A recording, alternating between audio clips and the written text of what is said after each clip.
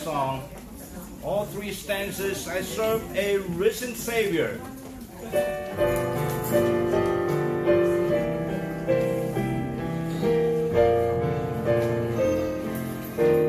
All right, on the first stanza.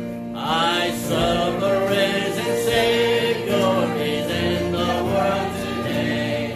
I know that He is living good, and may say, I took His wind of mercy, I hear His voice of cheer, and just the time I need Him, He's always near. He lives, Christ Jesus lives today. He walks with me and talks with me along life's narrow way. He lives, salvation to impart. You ask me how I know He lives.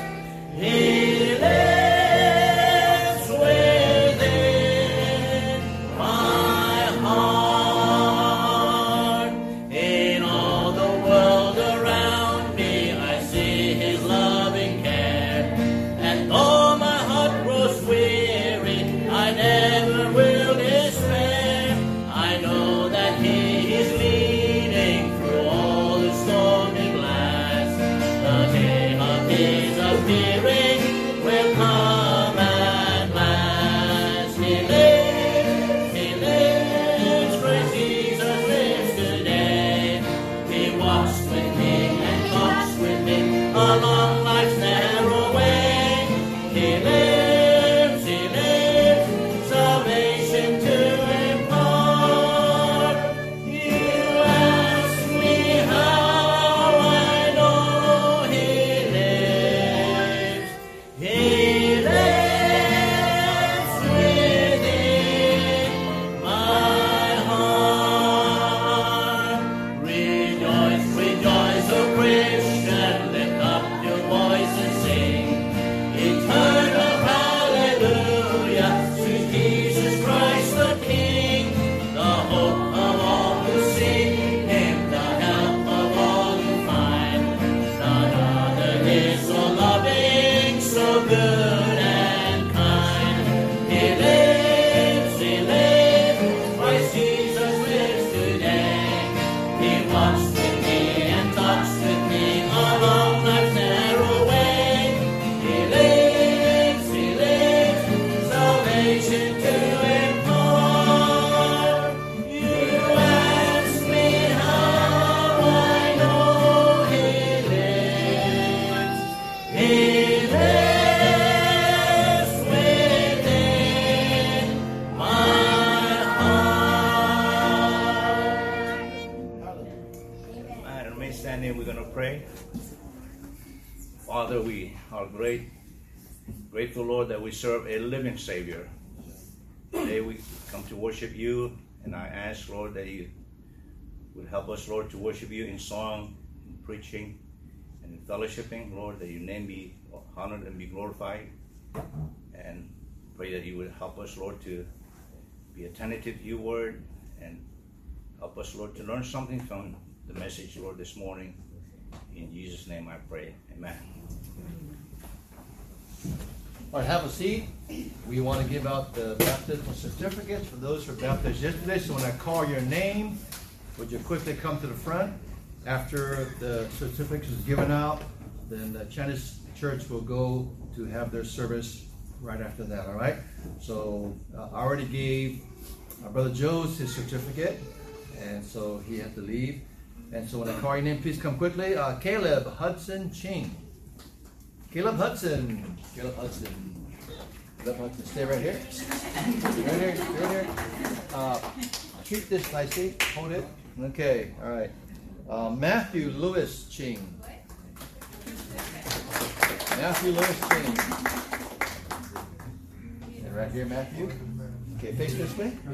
Face the front. Turn around. Right here. Now, don't cover your face. All right, and then Kayla Lim.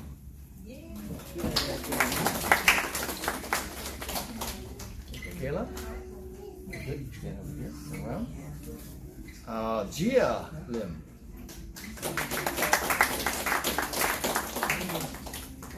Yeah, congratulations. And then Keith, Brother Keith.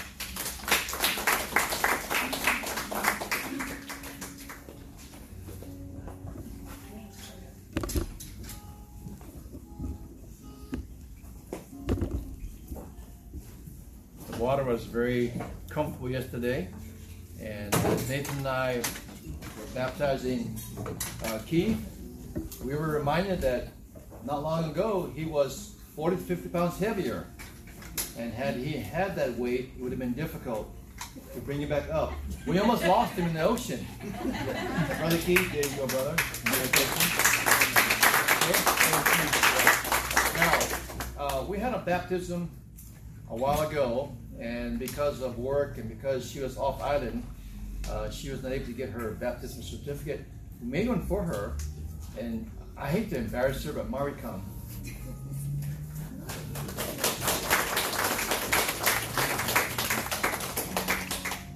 I understand shy. Here, Mari. Okay, all right, let's give him a good hand. God bless you. Congratulations. All right, thank you. Go. Bye. Bye.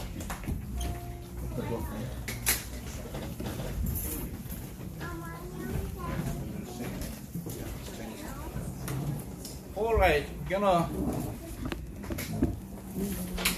sing song number 467. Turn to 467. Oh, there's a switch. There's a change in the song listing.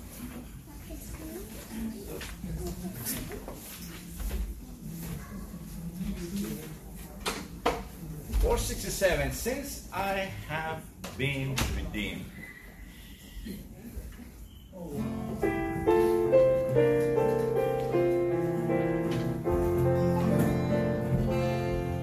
I have a song I love to sing since I have been redeemed from my Redeemer, Savior, King. Since I have been redeemed, since I have been redeemed, since I have been redeemed, I will glory in His name. Since I have been redeemed, I will glory in my Savior's name. I have a Christ that satisfies. Since I have been redeemed, to do His will, my highest prize. Since I have been redeemed, since I have been redeemed, since I have been redeemed, I will glory in His name. Since I have been redeemed, I will glory in my Savior's name. Pick up the lines.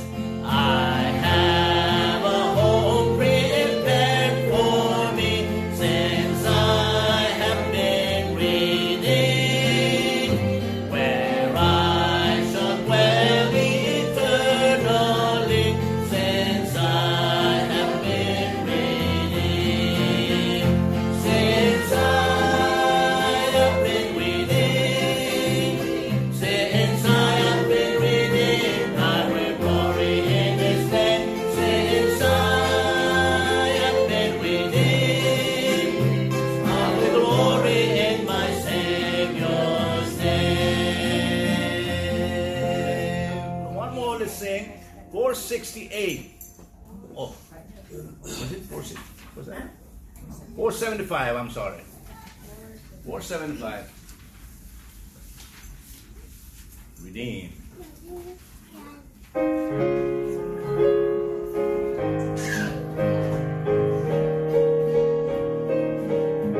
First on the lines. Redeemed, now I love to proclaim it. Redeemed by the blood of the Lamb. Redeemed through His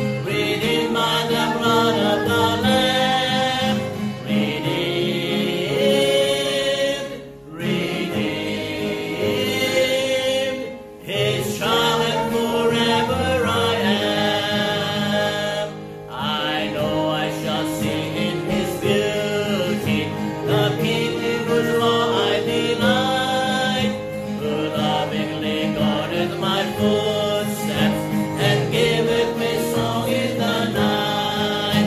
Redeemed, redeemed, redeemed by the blood of the Lamb. Redeemed, redeemed, His child and forever I am. Amen. Let's all stand. A couple of announcements. Let's all stand, please. Stretch your leg a little bit. I'm not going to keep you long today when I preach, but probably 40 minutes, not too bad. But good news. Carmen Unabia, after 32 years, retired from Tripler. She told me the other Wednesday she's going to retire in August. I kind of forgot about that. And then Mari told Miranda that they had a ceremony for her on Friday. And so, hey, 32 years, Carmen. Yeah, getting old. You know, say what? Getting old. Getting old, yeah. Tripler has a reputation, you know, about their quality care or lack thereof. And maybe now it's going to get a little bit worse since Carmen has retired. I'm just teasing. Congratulations, Carmen. And then there's going to be a wedding coming up in October, and I was given permission to say so by the groom-to-be. And so Eric is getting married to Mari. And so that's the good news. And so now I have learned since that she's really shy, and so I'm not going to mention her. But she and Eric are getting married, and they both will have a wedding in October, and they're working on the details. And so got a call a couple weeks ago to let me know and talk about things. And so we've had good discussions, and so it is for sure God's will for them to be married. And so that is a great blessing. Oh, by the way, so remain stands. That's good news there. What is all this about balloons and crib and basket present? Is that about the mothers to be? Is that what it is? You're due very soon, like in 2 weeks. No, 33 weeks right now. How many weeks? 33. It's 33 weeks. Oh, okay. So you can. Kristen is due pretty soon. Kristen is due on Thursday. It's a home birth, home delivery. I've heard of Amazon delivering to homes, but this is a little bit more personal. Yes, I joked at the 9:30 service, I'm free that day because I will be away from the house very definitely. So Mary, tennis, if possible, if you're done with your canoe padding, it's open on that day to be away. I'm going to come back after everything's done, and then of course yours is not you Tripler. Yeah. Oh, traditional way. Okay. Now she's gone. I'm afraid. All right. You know, we have some visitors today, so I have you stand because I need you to extend the hand of welcome to people, no matter who you are. I've learned this in my life as a Christian.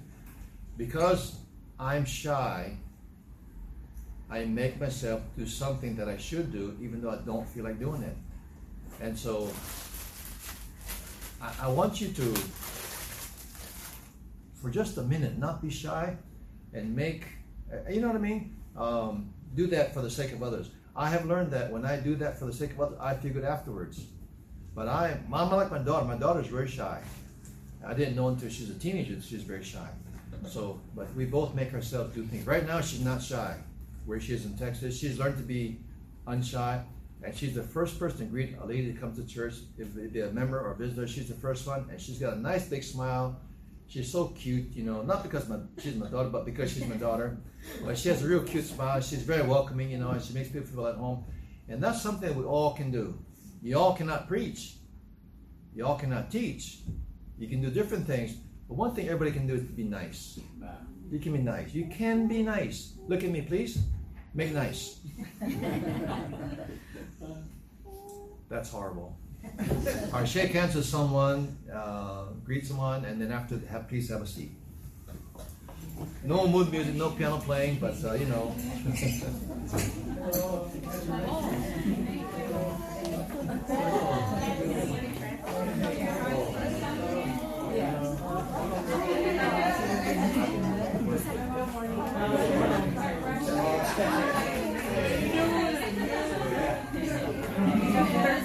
work all day. Oh, Like a 12-hour shift. okay, different times? Well, okay, so I've been praying about Are you it. done? Yesterday was sleep, but Monday starts long distance. And that was the whole point. I wanted to go distance. So remember, Monday, Tuesdays, and Saturday You morning, get any time with me? all Wednesdays. No? But, Oh, you're off Wednesday. You golfing? yeah, I'm not working. But if I don't make it, like long distance, I pull myself up and Oh. but I really like it, and now I'm ready to go distance because sometimes it's 20 minutes. I'll probably give it a 1 minute. Wow. Yeah, so it's pretty fun actually. Oh, okay.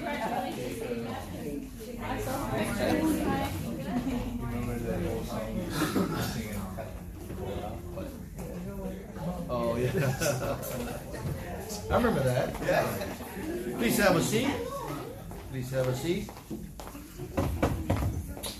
All right, I can see from the order of service there's no other music coming up, but also I did not tell you that Kristen's mother is here from Florida. She came in Thursday night to be here for that day, and so she has come more than once for that day, and so she's in the Chinese service. So she's from Jacksonville, Florida, and Debbie Broom is her name, and she's very pleasant, and so to be there at that moment of life. Actually, life is there already. It's just exposure to this atmosphere, to this environment. So I'm glad to see you in church today. I don't know what your week's been like, but usually at church, when we assemble for church, people have had different kind of things going in their life during the week, and sometimes people drag in because they've had a rough week or not much sleep, and sometimes people had a great week. It's just a lot of different kind of situations in life. So church should be a good time for us to come and assemble together, fellowship together, learn together, sing together, and at least have a good hour or two before Monday begins, you know. So I don't always feel like coming to church, to be honest with you, for a lot of reasons. The main reason, I'm tired of you. I mean, can I be honest? No. But you know, sleep. My sleep's been messed up. Miranda gave me, it might be recorded, Hugh. She gave me a home remedy she read somewhere online, and you got to watch out for those online things. It's warm water and a pinch of salt.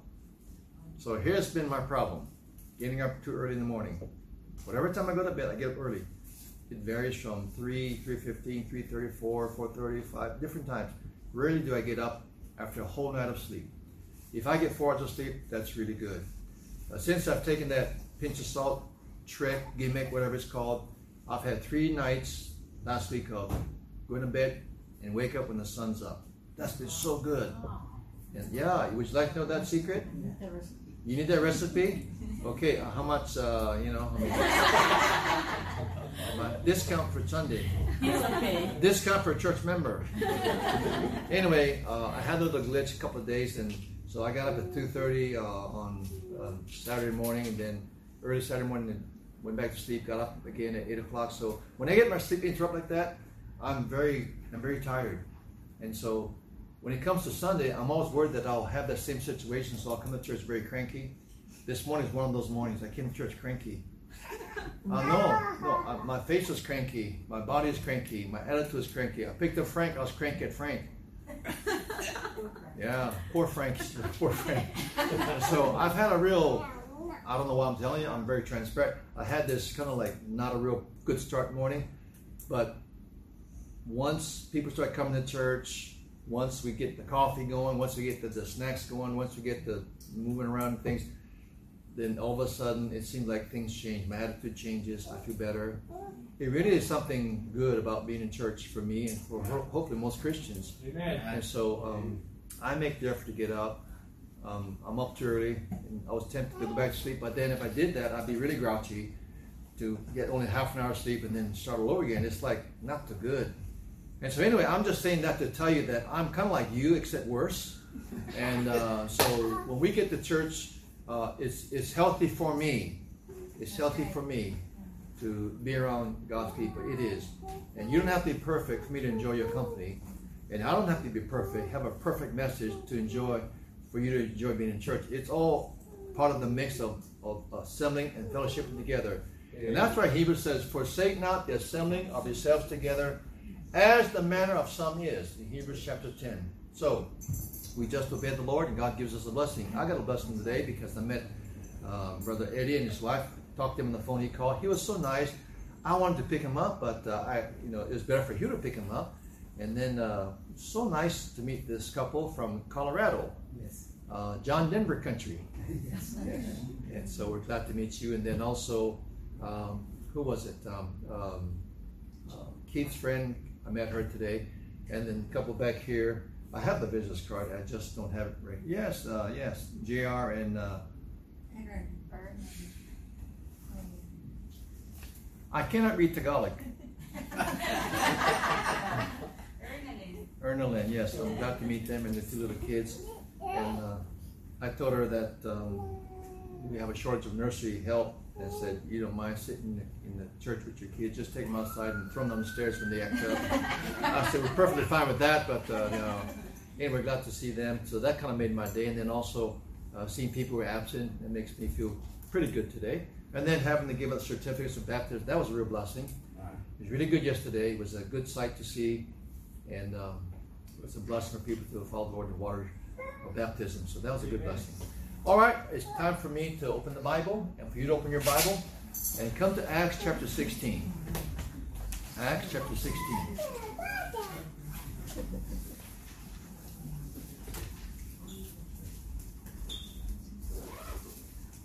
Now, here are some questions. The title for the message today is, what is it, Hugh, that I told you? Great question. A great question and a great answer. That's the title. A great question and a great answer, which leads me to introduce you to the sermon by saying there are some questions that people ask. Here they are. Some of them are dumb. Some of them are relevant. Some of them are... It's just to lead up into the great question and the great answer we'll find in this chapter. Here's a question. Who would you want to trade lives with? You don't have to answer. If you were given the chance to steal something, what would it be? What a question. If you were given a chance to make your one wish come true, what would it be? Do you believe in heaven? A question. If you could have lunch with one person from history, who would it be? That's a good question. Who would your person be to have lunch with from history? I'm curious. Charles Spurgeon. Oh boy, that'll be something. Hope you like cigar smoke. Charles Spurgeon. For a little while. That'll be a good person to have a lunch with. Oh boy, you can learn so much from him. Good question there. What is the most stupid thing you've done in your entire life? My question, that question is just one stupid thing.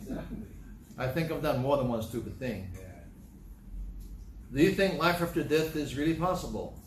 If you were given a chance to travel back into the past, where would you go? Good question. What do you hate about me?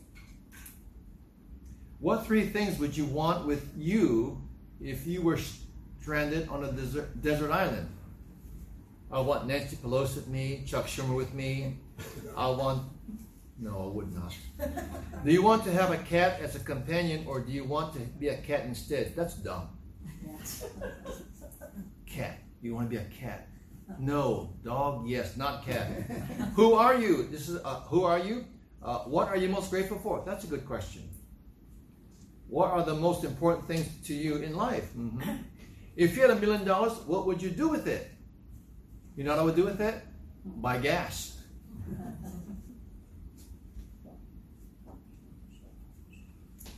How will the war with Russia and Ukraine end? Why is Brittany Griner in jail? Why isn't Fauci in jail? Why is not Hunter Biden in jail? Those three are my questions. Well, those are questions that are pretty not worth anything. Here's a question in Acts 16 that's a really important question that people should be asking themselves. But they don't ask this question anymore. But one man asked a very important question in Acts chapter 16. We'll come to that in just a second. But I want you to see that in Acts chapter 16, this is when Paul has already begun his second missionary trip. Now, Paul made 3 missionary trips. Some say he made 4, perhaps, but I think I see 3 missionary trips of Paul. Church planting, evangelization, reaching the lost, discipling them, starting local churches for them to grow in, and reaching out in their communities. 3 missionary trips. This is the second one. This second missionary trip would be very exciting, to say the least, and it will be where the gospel continues to be preached to the whole world, the known world. And in chapter 15, it begins there. Let me just summarize for you, because we will confine our the scriptures to Acts 16, but I want to bring up to the context of what is going on here and how it got to that place. But in chapter 15, Paul would begin, after a short respite, his second missionary trip. He told Barnabas, his partner, I wonder how the churches are doing that we planted. I wonder how brother so-and-so is doing. I haven't heard from him. I haven't got a letter from him. I haven't got a text message from him.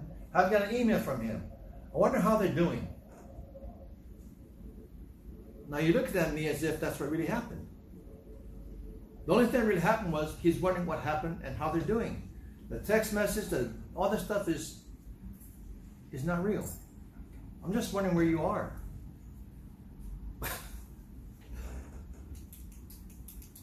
Francis, I'm not sure where I am.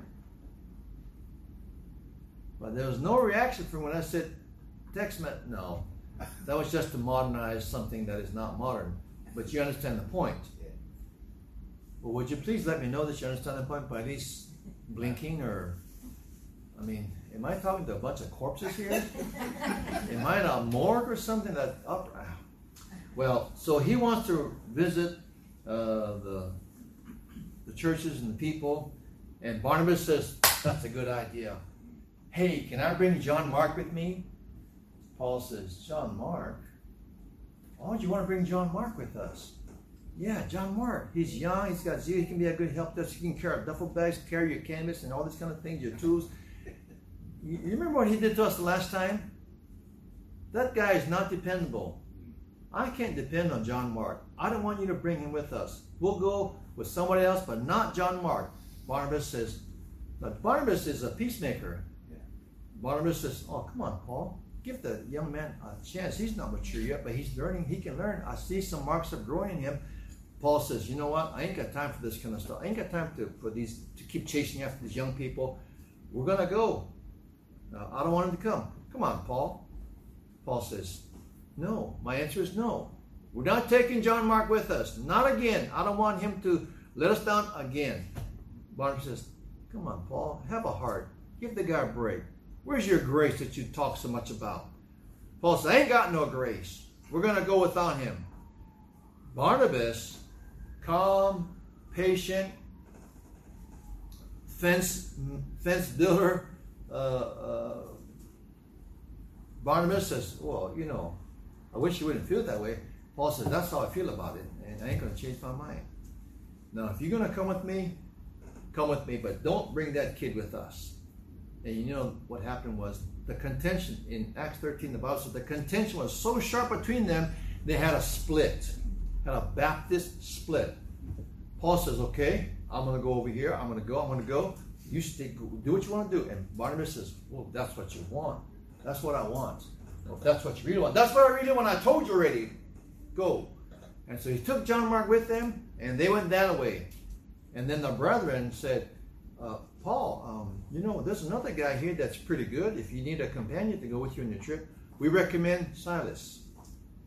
And they say, we highly recommend him. He's got character. He's got experience. He's a mature man. He'd be a good help. He'd be a good right-hand man. All right? And so Paul starts going their second missionary trip. That's what's going on. The travel. In chapter 16, verse number 16. Come over here with me now. Chapter 16, verse number 16. I am working my way to the important question and the important answer. Background is needed. We're working up to the town of Philippi. But before we get to Philippi, chapter 16 of Acts, verse number 16. 16. And it came to pass, as we went to prayer, a certain damsel, possessed with the spirit of divination, met us, which brought her masters much gain by soothsaying. The same followed Paul and us, and cried, saying, These men are the servants of the Most High God, which show unto us the way of salvation. Now here's a demon-possessed woman telling the truth. Isn't that unusual? The unclean spirit knows who Paul and Silas are. The unclean spirits know who Jesus Christ is. Amen. The unclean spirits know that they preach the truth. Never forget that. Just because some fortune teller tells the truth does not mean it's of God or they have supernatural contact with the Lord. It could be demonic. Yeah. Don't be taken by that. Verse number 18. And this did she many days. But Paul, being grieved, turned and said to the spirit, I command thee in the name of Jesus Christ to come out of her. And he came out the same hour. Verse 19. And when her masters saw that the hope of their gains was gone, they caught Paul and Silas and drew them into the marketplace unto the rulers and brought them to the magistrates, saying, These men, being Jews, do exceedingly trouble our city and teach customs which are not lawful for us to receive, neither to observe, being Romans. And that's true. They were teaching things, they were preaching the gospel, which is not common to the Romans. They had their pagan gods that they worship, and they're Jews, which is not really the issue here, but they're almost like saying, they're bringing in Jewish religion in our town. We don't need that. We haven't heard that before. What they're really objecting to is that they're preaching the gospel. They're objecting to that. Now watch carefully, verse number 22. And the multitude rose up together against them, Paul and Silas, and the magistrates rent off their clothes and commanded to beat them. And when they had laid many stripes upon them, they cast them into prison, charging the jailer to keep them safely. Now, what you have so far, before they get to Philippi, where we are going, they come to this town, and there's a woman that can tell the future, and she's not on her own. She's being handled by some men on the side. There's a modern way of explaining this, but she is handled by these men. These men are benefiting from her telling the truth, because they're paying this woman for advice or tell me my future, how much do you want? $5, $10, okay? And so she's pocketing all this in her bag, and after the day's done, she's going back to her masters, and they're getting all this profit from her. They make a lot of money. Now, that's what's going on. So, she's following Paul and Silas, and she tells the truth about who they are, what they're doing, and then Paul confronts her, and he says to that unclean spirit, get out of her, and it does. Now, she stops what she's doing, which means when people come to her, maybe repeat customers, she can't give them any advice for the future. Oh, she's got a sign, out of business, under new management. Hey, that's a good one. Under new management. And so her handlers are really mad because they're not getting any of that money. So you know what they do? To get back at Paul and Silas, they trump up the charges and they go and tell the city council and tell them what they're doing that's so wrong, so illegal, so against the law.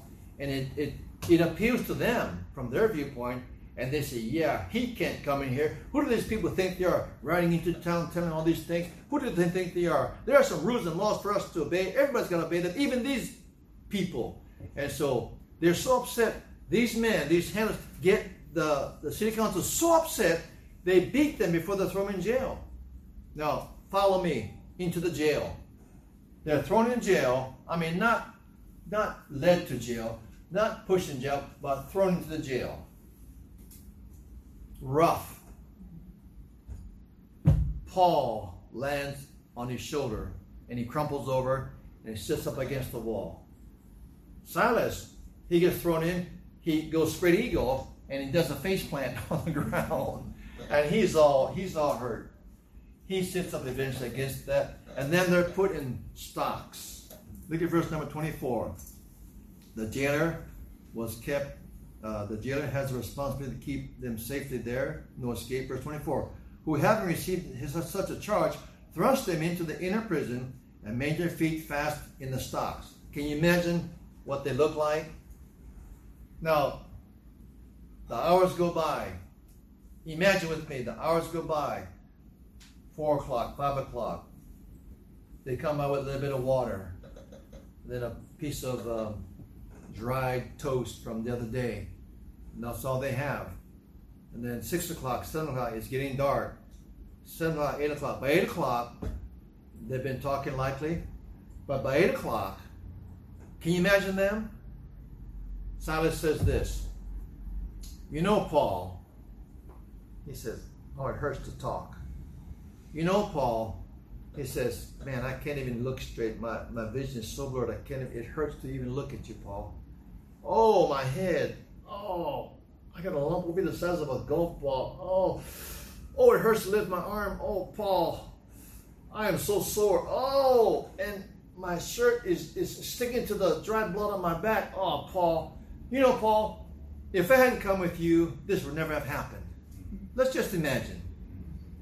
And Paul groans and says, what are you complaining about? I'm just as beat up as you are. My ankles, they hit me with baseball bats on my ankles.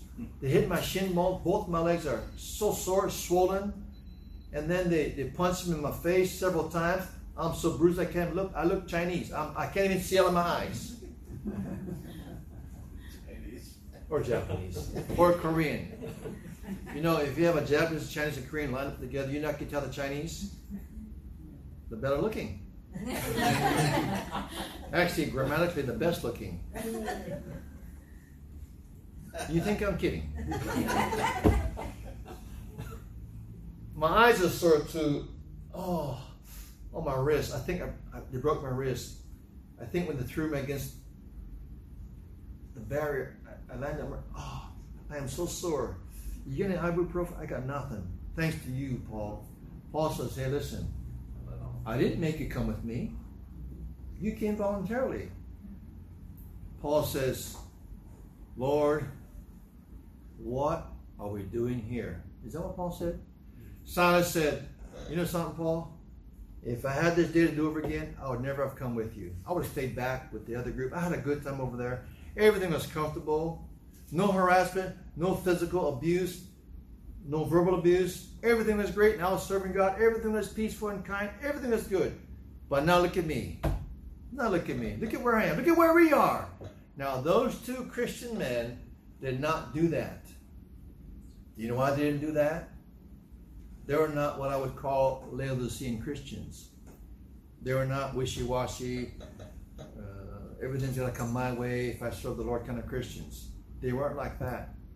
They were first century, New Testament, zealous, serious men serving God. Come what may, they would not stop serving God. That's the attitude that they have. Far different from 2022 type of Christians. Now, have you ever had a bad day? I think we've all had bad days.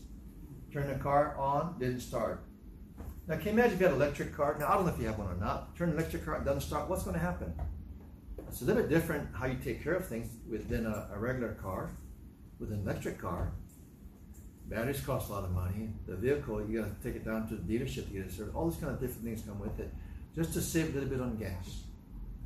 Combustible engines, pretty dependable, but even then, it doesn't start up. That starts your day off bad. Then you finally get to work 2 hours late. Then you get chewed out by your boss. They won't accept your reasons why you're late. You couldn't help it. Didn't know it. Didn't expect this. And your day goes bad. People complain against your work and your quality of work, and they accuse you and they blame you for something that wasn't your fault. Your day is just going from bad to worse. Same song, second verse. Could get better, but it's getting worse. Then by the afternoon, you're about to pull your hair out. And you come home, you're just grouchy, and you come home. And you kick the cat. You don't kick the dog, but you kick the cat. You bark at your wife. Hi, honey, welcome home. Yeah, right. Had a bad day? Don't talk to me. You're not, whatever you do, don't talk to me, okay? Dinner's ready. I don't feel like eating. You're just an old toad. You've had a bad day. Everybody gets bad days once in a while. You think they had a bad day? Oh, they had a horrible day. They had a horrible day. They're beat up. They were striped. They were whipped. They had a bad day. And sometimes we have bad days, but not that bad kind of a day. You haven't had a bad day like Job had a bad day, have you? Maybe you pay too much for gas. Maybe you pay too much in this product, that product, and so on. Maybe something happened to something material, and you're upset about something. Okay. Maybe your glasses fell off and broken. One of the lenses come out. That's an irritating thing. You know, it irritates me when kids come and touch things not theirs at my office at home. You know, my grandkids, they have almost free reign to come upstairs. They have to knock before they come upstairs. And then when they come into my office, they have to stand there and they have to ask if they can come in. Sometimes they take advantage and just walk right in. As if they own the place.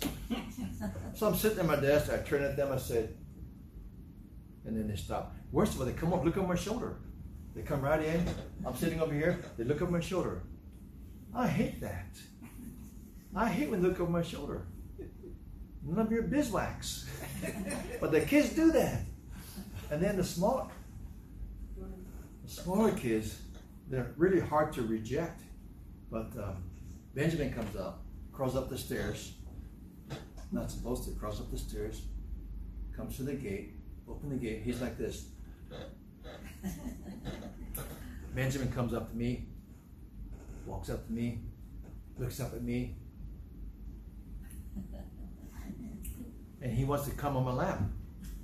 Because once I let him come on my lap and I showed him some pictures of birds or something, ever since then, he's been hooked. He wants to take over my computer. Hard to say no. But other kids, out of here, you bum. That begins to irritate me.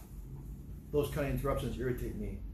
And I'm thinking, why are you irritated, you grumpy old grandpa? Here you are sitting in a very comfortable space in your own office, nice breeze coming through the jalousies. Everything's fine. You've had your coffee, your wife has gotten you your breakfast, everything is good. There's nothing unusual going on. There's no tragedy outside. The car starts everywhere. It runs fine. There's no earthquake. There's no tsunami. There's no leak in the roof. What are you fussing about? And you know, sometimes I feel kind of like a real poor Christian because the smallest things irritate me. It gives me a bad day. And sometimes I'll take it out on my wife. I know you've never done that. And then she'll say, first she'll look, and then she'll say, what happened? Nothing happened. And I'll say something like, those kids. And she'll say something really illogical.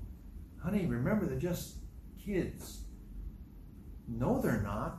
He's 2 years old. He's not a kid. He ought to know better. You know? And then, Ethan, I think he talks really loud. He talks loud downstairs. You can hear him. He comes up. He comes up. Hi, Grandpa. Not like soft. He said, it's like way up there. Hi, Grandpa. And then when he's playing over there in the other side of the house, I can hear him. And I come out and say, Ethan. Shh. And he'll say, and he'll talk real loud. Now, he has to hear himself, I think. But I try to get him toned down, like 3/4 toned down. And I whisper to him. Now, when I do stuff like that, those small things, it gives me a bad day. Aren't I silly? Those little things bother me. Well, that's nothing compared to what they went through on that day and that night. What a pathetic Christian I am to complain about things that make me irritated. And so would you be a pathetic Christian if you let small things irritate you, when in context and in perspective, this is what should irritate you. But these two men were not irritated. Look at what they're doing. After they've been beaten, after they've been whipped, look at what they're doing here. Chapter 16. And come down to verse number 25. 16:25. Look at the verse with me.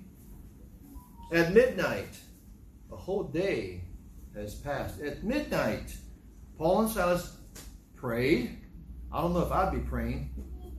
If I was praying, I'd be praying for the death of the people that beat me up. Wouldn't you? Now, don't look at me with this pious look and say, I would never pray. I wouldn't pray for the death of my persecuted. You would? Really? I just look at you, I know what you would do. You pray for their car to blow up. You pray for their building to collapse. You pray for their house to fall into you'd pray for their death. Don't look at me and say, I would never pray for their demise. And at midnight, Paul and Silas prayed. They weren't praying for the death of their persecutors. And saying praises unto God. Oh, by the way, I need to tell you this before I try to expound verse 25. These men, the handlers of this woman, they conspired to get the whole town against them, not because they were concerned about laws being broken or traditions being broken. It was because they're losing money. Yeah. Doesn't the Bible say the love of money is the root of all evil? Yes. Do you know if you follow the money trail, you come to the reason why things are done in politics and in life? It's for the money. Follow the money trail. If it's confusing, there's a buck behind it. If you can't understand this policy, there's money behind it. Let's simplify things. People are just like those men that were handling this woman. Money is the issue. It always was, and it always will be the issue. Sorry, but money is the driving force for many of political corruption and moral corruption. Greed is all about the money. Well, in verse number 25, the reaction of Paul and Silas is so Christian, so unlike Laodicean Christianity. Midnight, Paul and Silas prayed, sang praises unto God, and the prisoners heard them. So I think, as we imagine very quickly what went on, they're sitting there in stocks, their ankles are between these little holes in this piece of 2 by 10, and they can't move anywhere. They're so uncomfortable. They're getting cramps, and they're praying to God. I don't know what they were praying. What do you think they were praying? Maybe they were praying. Now, doesn't Paul say, in all things give thanks? Yeah. Didn't he say, pray without ceasing? Didn't Paul write this good verse about prayer? Didn't Jesus talk about praying too? Maybe they were praying, Lord, I don't understand why we got beat up. And it's really, I don't know, but Lord, use this for your glory. I don't know what they were praying, but maybe something like that. How would you pray when you go through something you don't understand? Do you pray a prayer of resignation? Do you pray a prayer of revenge? They weren't doing that. No. You never get a hint of them saying, oh, okay, this is not worth it. Following Jesus Christ is the dumps. They didn't talk like that. There's no hint like that. Be careful, because some of us, if nothing goes our way, if a prayer to it isn't answered because you're too impatient, or because it's only been 2 days and God didn't answer your prayer, you're going to quit praying. You be careful of that attitude. Yeah. Be careful that you don't give up on the Lord because things don't go away so quickly. Yeah. You pray for that job, didn't happen. You pray for that promotion, didn't happen. You pray for this, didn't happen. You pray that God will give you direction. It's not so clear after even a month. You're thinking, what's going on? It's like I'm hitting brass above me. It's like it's bouncing back. I get no response, and you get all upset with God. You pray for this person to get saved. He ain't got saved yet. You pray for this sister, this daughter, this child that's wayward. You want him to come back to the Lord. It didn't happen yet. It's even worse now. And you say, Lord, what good is it for me to pray? Ever since I started going to church, things have gone bad. That's how you take things.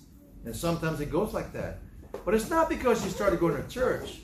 Ever since you started praying, things went downhill. But it's not because you started praying. Well, ever since I started to read my Bible, I've been so confused about this, that, and other thing. It's not because you've been reading your Bible. Do you understand how deceptive the devil can be to make you think the wrong things about doing the right things? Now look up over here. Do not let the devil or your flesh or the world get you to turn from doing the right things. Amen. As I talked earlier about, sometimes I feel like going to church. I'll bet sometimes you don't feel like going to church, but you make the effort. You make the effort. Right. And when you come to church reluctantly, you have all kinds of reasons why you think you should not come to church. Didn't get enough sleep last night. Haven't had my breakfast. I got to stop at McDonald's, spend money for that. I'm not in the right mood. I'm not in a spiritual frame of mind. I might as well go home. I don't want to be a hypocrite going to come to church. I don't feel like going to church, so I won't be a hypocrite. I just go back home. You turn around. You get that temptation. Yeah. And then you come to church and someone smiles at you and you're thinking, what is he after? She smiles at you. and you're thinking, she's a hypocrite. She's not really happy because you're not happy. All these kind of thoughts come into your mind, don't they? Yeah. I mean, really, if you lived a long time, these things happen to you, and you're a Christian. Yeah. And you sometimes just don't feel like God is close to you. And so what do? I give up. This ain't worth it. I've been a Christian for 25 years, and what has it got me? As if being a Christian is supposed to get you anything. That's right. Yeah? As if because you are a Christian, it is supposed to give you something? Well, look, God gave you something. Forgiveness of sins. He gave you a home in heaven. He gave you the access to pray to Him. He gave you a lot of things. But you don't have the material things that you think you ought to have because you've seen too much Christian television and you think, well, I ain't got what they say I got to have. And so you get all discouraged. You know the biggest thing that can happen to a Christian that throws them off the track is being discouraged. The big D, discouragement. That's perhaps the devil's biggest and most effective tool is discouragement. Discouragement. You reach into your toolbox, and here is a hammer, the hammer of discouragement. And boy, is it effective. It just beats at you. It just beats on you. It just pounds you down like driving a nail. It just, you see, the Lord's not faithful. You see, His promise is not true. You see, can you really depend on God? You see, no one likes you. Yeah, you're trying your best, but look, what's it got you? You're still poor. You still make minimum wage. Look at that. You still, and pretty soon you get driven and pounded and pounded and pounded. And pretty soon you say to yourself, you know what? I don't need to read my Bible. You know what? I don't need to pray. You know what? I don't need to go to church. Doesn't do me any good. That's how you think. Because the hammer has been pounding on you, and pretty soon you're totally flat discouraged. Yeah. The nail has been driven so deep, it's going to be really difficult to have any kind of optimism, any kind of desire to live for the Lord. These men did not think that. Amen. You should learn from them. That's a reason you have these Bible examples, to learn from their examples. Right. And not be like how you want to respond to a bad day, but learn how to respond to how they responded to a bad day. Yeah. Now, ladies and gentlemen, this is 2022. We are modern Christians. We are not the same type as first century Christians. We're not. We can never be. We can be better Christians in enduring hardness as a good soldier of Jesus Christ. Amen. You cannot be, a good soldier to me is like a Marine. Okay? A Marine. A soft soldier be someone to be like in the Air Force. I'm just kidding. But there's standard jokes about this kind of things, you know. But, you know, a good soldier, if you think about being a good soldier, boy, do they go through things that is just unbelievably hard. Unbelievably uncomfortable. I can't imagine what they were like in Vietnam. Those men in Vietnam. Mostly men. Sorry, ladies. Mostly men were in Vietnam. Walked through the rice paddies. Had to go through those villages trying to figure out which guy was a VC or not. Which boy didn't have a bomb strapped to him. Have a grenade in his hand. It's such a stressful, high anxiety, day-by-day situation in Vietnam. I can't imagine what it's like. The days and days without a good hot shower. Days and days of eating sea ration. Days and days, hardship. They didn't complain about it. You know who complained? The college students back home complained about the war. How unjust it was, like in every war. These college professors brainwashing college students and the impression of college students and thinking, those guys went over there, they shouldn't have done that. Shame on them. When they came back, they got egged, they got booed, they got harassed. Shame on those college students and professors who taught them that. Right. These men came back. Some of them didn't come back, but those who came back were wounded emotionally besides physically, and they lived the rest of their life with all kinds of bad memories and nightmares. My father-in-law was like that. Sometimes he would get up, just bolt straight up because he heard something. All these flashback PTSD, didn't know what it was back then. And my father-in-law had some really hard times after he came out. in the normal course of life, something would just trigger something that happened in Vietnam. I believe, even though he didn't talk much about it, he would always change the subject. But I believe he had to use his handgun to protect himself on heavy equipment. He doesn't talk about it though. He just says enough and then he changes the subject. I want you to know that that's enduring hardship as a good soldier. Translate that to the Christian life. Paul calls us soldiers on purpose. He didn't say that we are parade soldiers. We are soldiers on the front, where we have to endure cold and heat and deprivation and uncomfortable situations and always on guard. And here we are in the comfort of church. We're going to go to our comfortable cars when we're done. You're going to drive somewhere in comfort on the nice, mostly nicely paved road. And you will get home to a comfortable place and you will turn on your TV. You're going to watch this, you're going to watch that, you're going to get your lunch, you're going to do what you're going to do. No one is bothering you. No one's harassing you. And then some of you may have to go to work, and some of you have to go to bed early enough for the next day of early work and so on, and you're fussing about that. You're whining and complaining about what you got to do tomorrow at work, and you're thinking about how horrible it's going to be this week, and oh, what's the things you got to do? Oh, woe is me. There they are in prison, praying and praising God. Unbelievable. Unbelievable.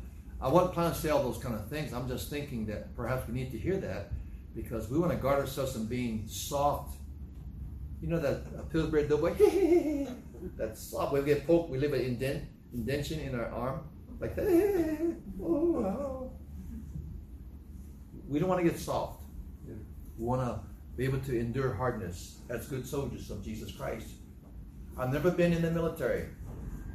I came close to being drafted in the 70s, early 70s. Went down to Fort Taurasi across from Halakoa, Brother Eddie, and took some tests, and I failed. I don't know why I failed. They never told me. But never got to go to Vietnam. I wasn't disappointed, only because of the shower factor. I got to have hot water for a hot shower. Other than that, I mean, I would endure anything except that. And so I was glad I didn't get to go. But I wouldn't make a good soldier. I'd be crying too much, longing for the comforts of my own bed, and eating what I want to eat when I want to eat. You know, go to the refrigerator when I want to get a snack or a cold water. You see, I would really suffer if I didn't have those comforts. Woe is me. These two men, gotta admire them. Yeah. Gotta admire their trust and faith and confidence and determination to keep on, even though things aren't going so good. Let me tell you this, and I'll go to the next point because I'll park you too long. Let me tell you something. We don't know how long things are going to go on with this economy.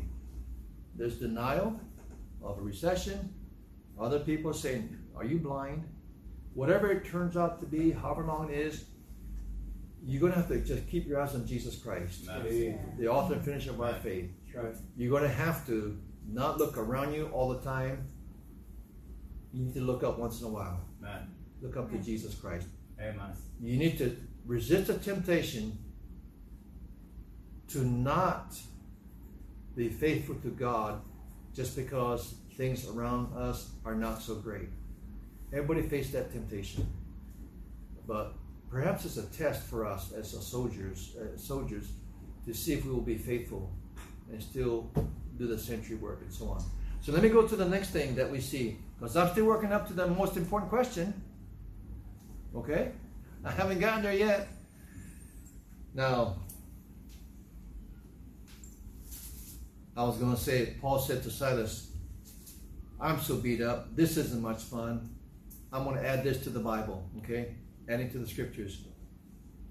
Paul maybe said to Silas, Silas, this is not much fun getting beaten. It was more fun when I did the beating. You follow me? Yeah. It was more fun when I did the beating, but now I see how hard it was for them Christians when I beat them. Maybe the Lord's reminding him about what it used to be like for him and for Christians. Well, they were singing. They're in pain. They weren't shouting, get me out of here. They were singing out loud, so the whole cell block heard them sing. It echoed down through the corridors of that prison. Look at verse 26 and 27. And suddenly, There was a great earthquake, so that the foundation of the prison was shaken, and immediately all the doors were opened, and everyone's bands were loosed. And the keeper of the prison awakened out of his sleep, so he didn't hear the singing, didn't hear the praying, and seeing the prison doors open, realized that, the prisoners of my guard are escaped. I'm done. I'm dead. So he drew out his sword and would have killed himself, supposing that the prisoners had been fled. So he drew out his sword, put it on his throat. He got on one knee, put it right over here. He's going to just fall into his sword. And then Paul, seeing that, verse number 28, but Paul cried with a loud voice, saying, do thyself no harm, we're all here. It's a good thing Paul was not passive. It's a good thing Paul was not just, well, if it's God's will that he kill himself, it's God's will to kill himself. It's a good thing he didn't just believe in the sovereignty of God and say, well, if he kills himself, that it was meant to be. He didn't think that. He saw a man who was going to kill himself because of an assumption. He assumed they're all gone, I might as well kill myself. He was going to kill himself on an assumption. Paul realized what's going on. He's the Lord. He says, hey man, don't. We're all here. No one's escaped. Stop. I'm glad that Paul had some assertiveness about him and that didn't just let the man kill himself. There's a lesson here for us Christians. Sometimes we're so passive. Sometimes we're so laid back. We think something's going to happen. We have really believe something's going to happen. And we let it happen because, well, it's up to them. I told them before. I told them last year not to do that. I told them not to get that loan. I told them not to buy that. I told them it's up to him. No. We're passive. Whereas we could be a little more assertive and say, you know what? I told you before, but look, one more time, I got to tell you this because I see what's going to happen. You don't want to do that.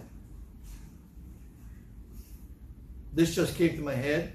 I had a conversation with someone in Texas, East Texas near Waco.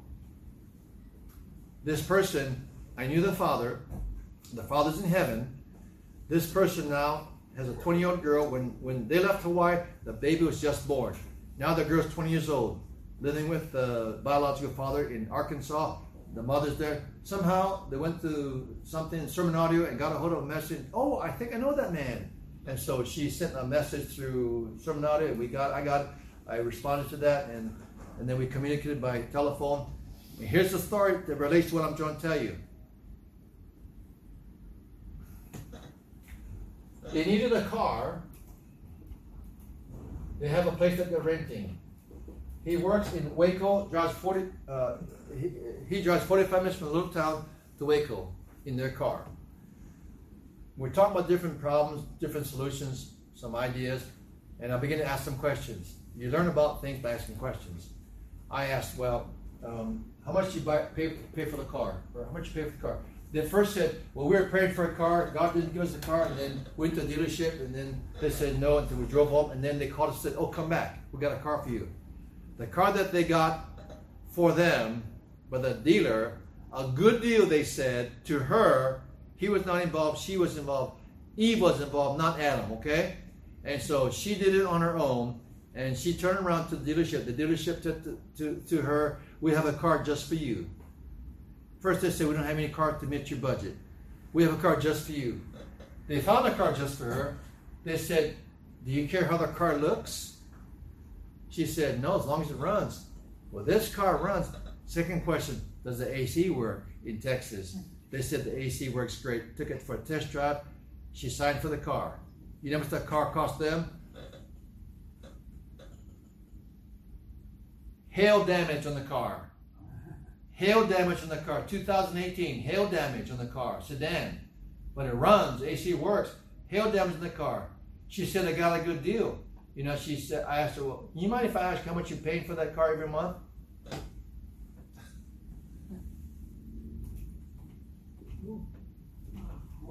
For a hail damaged car, 2018. The guy said this is good. She was on her own. I don't know where her husband was. I'm sure the husband would have talked her out of it.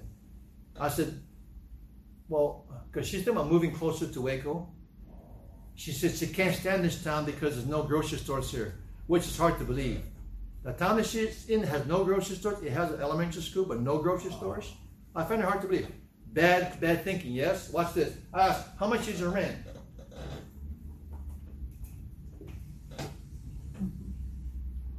I said, you're paying twice as much for your car as you is for your rent. I said, not a good deal over here. Now, had I had a chance to talk with her before they bought the car, I would have tried to talk around it. You know why? I'd be raising my voice. You know why? I would say, do thyself no harm. Don't buy that car. Incredible. This is to say, when you and I have an opportunity to help someone, and you're very sure that what they're about to do is wrong, don't be passive and wimpy and say, well, you know, they said they're going to do it anyway. Their mind is made up. But couldn't you at least assert a little bit of oomph to prevent that from happening? I am sick when people waste money. It makes me sick when people waste money. It makes me sick when people buy something that they didn't have to buy or they could have bought for half the price. It makes me sick when I could have had a chance to steer them in the other direction. Now, I know people don't always listen. I know that. I'm just saying, don't be so easily persuaded to give up when you can help somebody. Amen. You know what you're afraid of? You're afraid they won't like you because you're saying, no, don't do that. You're afraid they might unfriend you. You know what? Later on, they'll say, you know what? Thank you for telling me that. Sometimes the truth is hurtful, isn't it? Yeah. Yeah. Dick Cheney, former VP, was George W. Bush. One time, I think there was an assassination attempt. And who is with VPs and presidents? Secret Service. Secret Service grabbed him by the shoulders, by his coat, and just pulled him this way. Usually they would say, Mr. Vice President, come with us, very calmly. They just grabbed him and jerked him like this and said, we got to go here. And they literally almost had to carry him. And he was like twitch-a-toeling down the hallway because they were lifting him, Secret Service. He said, boy, that really hurt me. I think I twisted something. He said, but they did what they had to do. He said, I got no problem with that because they're doing their job, protecting my life. You know, sometimes you got to be like that too. Don't do that. Don't do that. Don't. You're going to regret it. You're going to live to regret that decision. Don't do that. At least we can do that sometimes. But we know we make our own choices. Here is a man about to kill himself. And Paul raises his voice saying, no, stop. Don't you know later on that night, his wife and his kids were glad that Paul raised his voice? Yes. Don't you know that they were happy? Somebody shouted at him. Hey, you don't shout at me. Don't you know who I am? Hey, man, don't do that. We're all here. Really? Really? You all here? And all the prisoners stuck their heads out like this, and they say, we're here. Like a tree full of owls. We're here. We're here. We're here. We're here. We're here. We had to go in there. Don't kill yourself. Not necessary. Rome's not going to kill you because we're all here. You did your job. We're here. Don't kill yourself. Oh, what a relief he felt. Now look at the next verse. We're coming up to the important question. Verse 29. Then he called for a light and sprang in and came trembling and fell down before Paul and Silas. Here's the question. And brought them out and said, Sirs, what must I do to be saved? What a great question. Yeah. What must I do to be saved? The miracle of the earthquake, the miracle that no jailbird flew away. Jailbird flew away.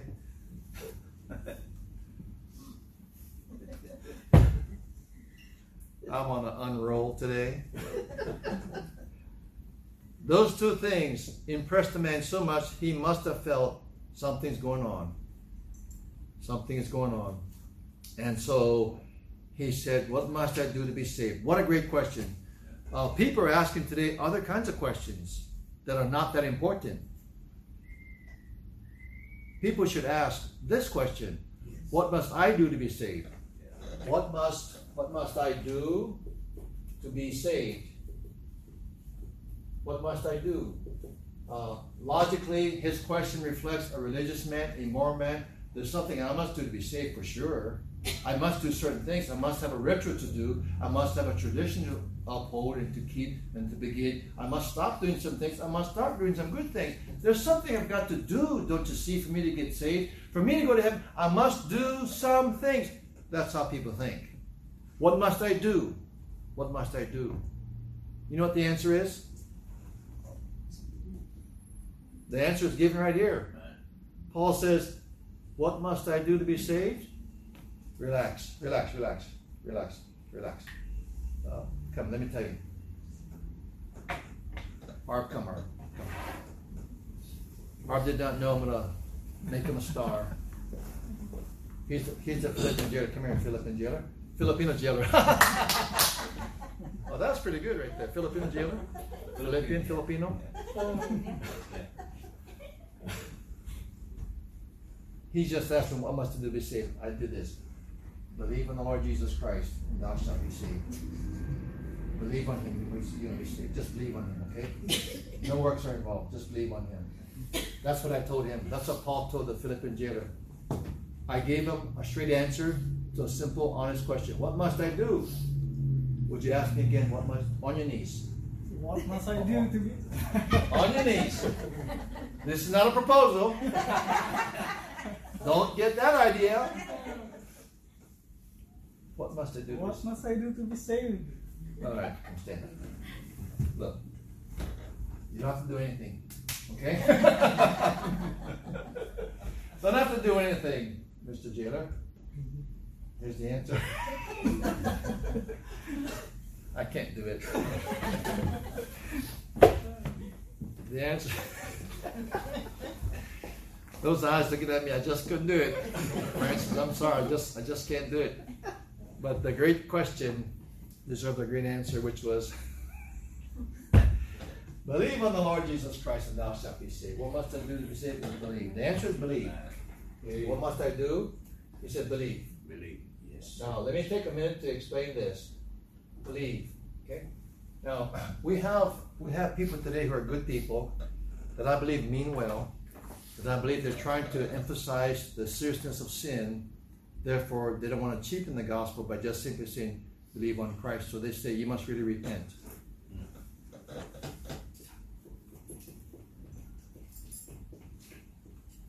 They had this, you must really repent. For them, that means if you want to be saved, you must prove your sincerity by really repenting of your sins. Okay, now it does sound like it's good. And I will not criticize someone who's trying to emphasize the 10 Commandments like Ray Comfort does to get a person to see his transgressed, he's broken God's laws, therefore he needs to be forgiven, like you need to be relieved of your sins against a society by breaking laws, okay? I understand and I appreciate what you're trying to do. However, if you have to repent of all of your sins, I have some questions and you should have some questions as well. How many sins must I confess and repent of? What if I forget my sins? Will I be forgiven of all the sins I ask God to forgive me of and that I repent of, that I know about? Let's say that you and I are witnessing to someone in their apartment. They invite us to come in, we talk to them, and the person's living with someone who's not his wife. The guy's in fornication. And so if I take this approach, I would say, now, if you repent of your fornication and you both separate and go your own ways and live separately, then you can be saved. What does that amount to? I'm imposing upon this man who wants to be saved and forgiven of his sins. I'm first saying, now, before you get saved, you must live separately. Are you willing to live separately? What if the guy says no? Does that mean he cannot get saved? What if the guy's doing drugs and open the door and it's like Kilauea? Smoke comes out. I witness to the man, the guy's listening to me. I think it's under conviction. Me and my partner witnessing to him. We feel like this guy is ready to get saved. And then I say, now, if you really don't want to get saved, you've got to repent of doing drugs. Are you willing to quit your drugs before you get saved or to get saved? You know what he's going to tell me? No, man. I ain't going to quit my drugs. Then we're going to come back with this idea. Wait a minute. How can he want to be saved if he's the one to quit his drugs? It could be any kind of vice. And if I impose upon him a condition, quit this, or at least are you willing to quit this? to become saved, then I'm rethinking this over here. That's not what Paul said. Right. Paul said, believe, not repent. Now look, what does repent mean? I need to get this. I need to put another hammer pound on this thing. What does it mean to repent? By definition, the Lord repented, he made man. Does he have to repent of any sin? No. He changed his mind about man. He said, I'm sorry I made man. I wish I hadn't made man. That's repentance, change of mind. Some people, when they repent, they just say they repent like Pharaoh, and they don't really repent because they continue doing wrong. But when people really repent, they want to do the right thing. They want to stop doing the wrong thing. That's the fruit of repentance. Now, when he said, what must I do to be saved? They said, believe. He was not omitting repentance, but when they said believe, it was like saying, okay, whatever you're trusting for your salvation, stop trusting that. Now put your faith in Jesus Christ instead. Believe on Christ instead. And so when I was praying to Buddha, now I hear the gospel, I'm going to turn from praying to Buddha, I'm going to pray to Jesus for him to save me now. I have turned from this to this. When I got saved back in 1970, I never thought about repenting of any kind of sin that I was involved in.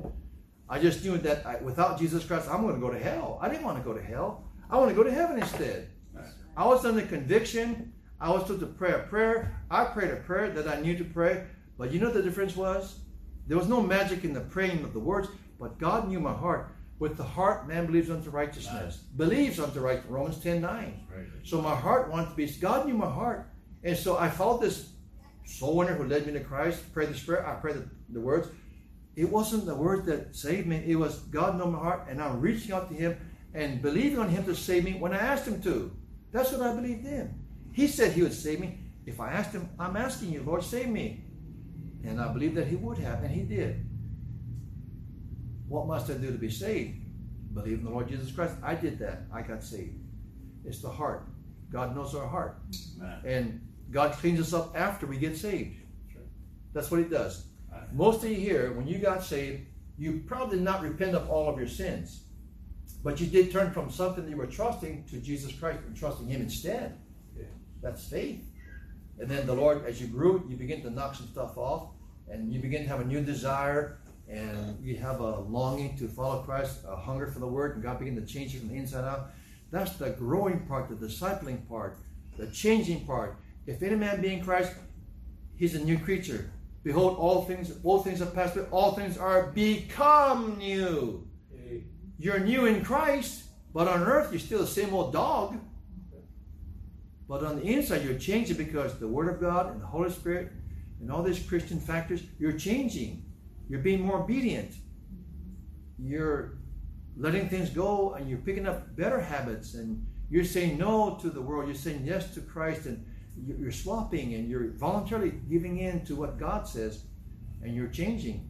You're repenting of sins. Let's say you were fornicating, and then you would, oh man, that's wrong. Hey, look, we gotta break up, honey. We can't do this stuff. I'm sorry, but this is wrong. I'm a creep, And so, you're repenting. If it's the drugs, if it's any kind of thing that's wrong, you're repenting of that. God's giving you strength to overcome those things. And that's how that plays out. The great question, what must I do to be saved? The great, simple, honest answer, believe in the Lord Jesus Christ and thou shalt be saved. Amen. Now watch this. I'll end with this. Believe in the Lord Jesus Christ and thou. This is important. Thou shalt be saved. If you believe in Christ, you be saved. So the thou tells me that it's an individual transaction between the sinner and God. Thou, you will be saved, Mr. Philippine jailer. You will be saved. Thou shalt be saved. Now, later on, he goes to his house, and he gives the gospel to the family, and they all believe, and they all get baptized. Believe in the Lord Jesus Christ, and thou shalt be saved, and thy house. They didn't get saved because he got saved. They got saved because each one believed like he believed, and they got saved. I hope you understand that. The father got saved. The wife got saved. Girl number one got saved. Boy number one got saved. Boy number two. However many, they all got saved individually. Thou shalt be saved. Christian parents, great. Christian home, you want to have, great. You get the first child, your child's not saved until your child receives Christ himself. Second, third, fourth, no matter how many, each one of them, they must be saved individually. They must believe in Christ individually. Not because you have Christian parents that they're automatically saved. Not that at all. They must be saved by receiving Christ themselves. Personally. Thou. Okay? What a great question. What a great answer. If someone asks you that question, be able to give them the answer. Are you not glad that God makes it easy for you to get saved? I'll end here. Sometimes in our desire to make it serious, not just say a word or two, just not pray a prayer to be saved, we make them jump through a spiritual gymnastics, do some spiritual gymnastics to be saved. But it's not like that at all. God didn't make it hard. Art, can I borrow again quickly, please? Okay. Ask me again that question right over here. Mr. Jailer, come. Don't have to kneel this time. Come closer. Okay. Ask me again. What must I do to be saved? What must I do to be saved? Well, let me see here. I'm going to make a list for you, okay? Number 1, number 2, number 3, number 4, etc. Now, if you fulfill these things, you'll be saved. That's not what he said to him. That's not what he told him. He gave him one word, believe. Now, whenever you add 1, 2, 3, 4, 5, 6, you have added to the gospel. That's right. It's not that at all. If a man is told, you got snake bit, you got snake bit, you got snake bit, you're going to die. But look, you see this pole? It's got a brazen serpent wrapped around it. If you look at this, you will live. You want to live? Yes. What do? Let's look at it. I didn't say kiss it, smell it, polish it. Nothing. I just said, look. Numbers 21. That's a picture of salvation by grace. Oh no. What? You telling me that it's going to rain? Are you kidding me?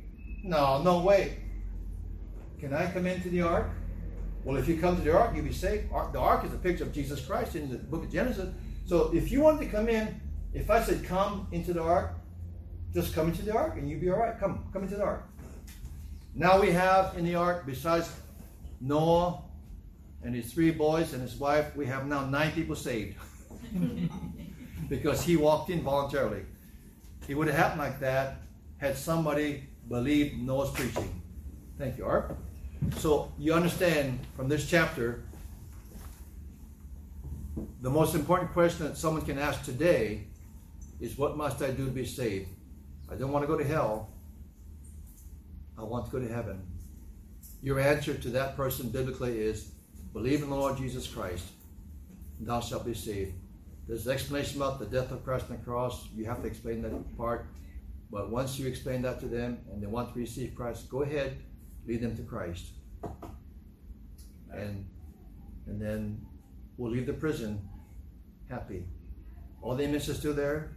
We go to his house, have a midnight snack, leftover pizza. Honey, I got something to tell you. Who is this man in this house? This man, what's the matter with you, honey? He's a prisoner. What? You brought prisoners in here? Are you crazy? He's got something to tell you. I'm sorry to barge in like this, but your husband asked me to come. I'm going to tell you what I told him. Oh, and she gets saved. And daughter and son get saved too. What a great night that was. You think they were tired that night? I don't think so. I think they were so happy because they all found the answer to their question. You and I ought to be able to do that too, and we should. Wouldn't it be great if people today ask that question? Amen. It's even better if you and I are able to give the right answer. Okay, let's pray. Father, I pray for your help for our church. May we never make the gospel, which is supposed to be simple, may we never make it confusing, difficult, like a maze, like a puzzle, like an IQ test, some religious thing to do. No list is involved. It's trust in Jesus Christ. It's believe in his finished work. It's receiving him. It's all the same thing. It's being born again. It's receiving the gift of God. It's all by faith. It's by simple faith that even a child can understand and believe. May we never complicate it, but keep it simple as it is intended. Help us, Father, to be able witnesses and help people to know the answer is very simple. I pray that you help people in our community to not be confused by the so many different things that people are saying about salvation. May we make it clear and simple in the prisons or on the streets. We thank you, Father, for making the gospel plain and clear, unconfused, very blunt, very simple, because you do want people saved. You don't want people to go to the lake of fire. You made it simple because your Son did all the necessary sacrifice and work and shed blood on our behalf. We can be saved by simple faith in Christ. Thank you for making it possible like that. When we get to heaven, we have only you to praise and glorify for our salvation. And I thank you, Father, for the liberty you give to us today to preach the Word of God. Bless your people. I pray in Jesus' name. Amen.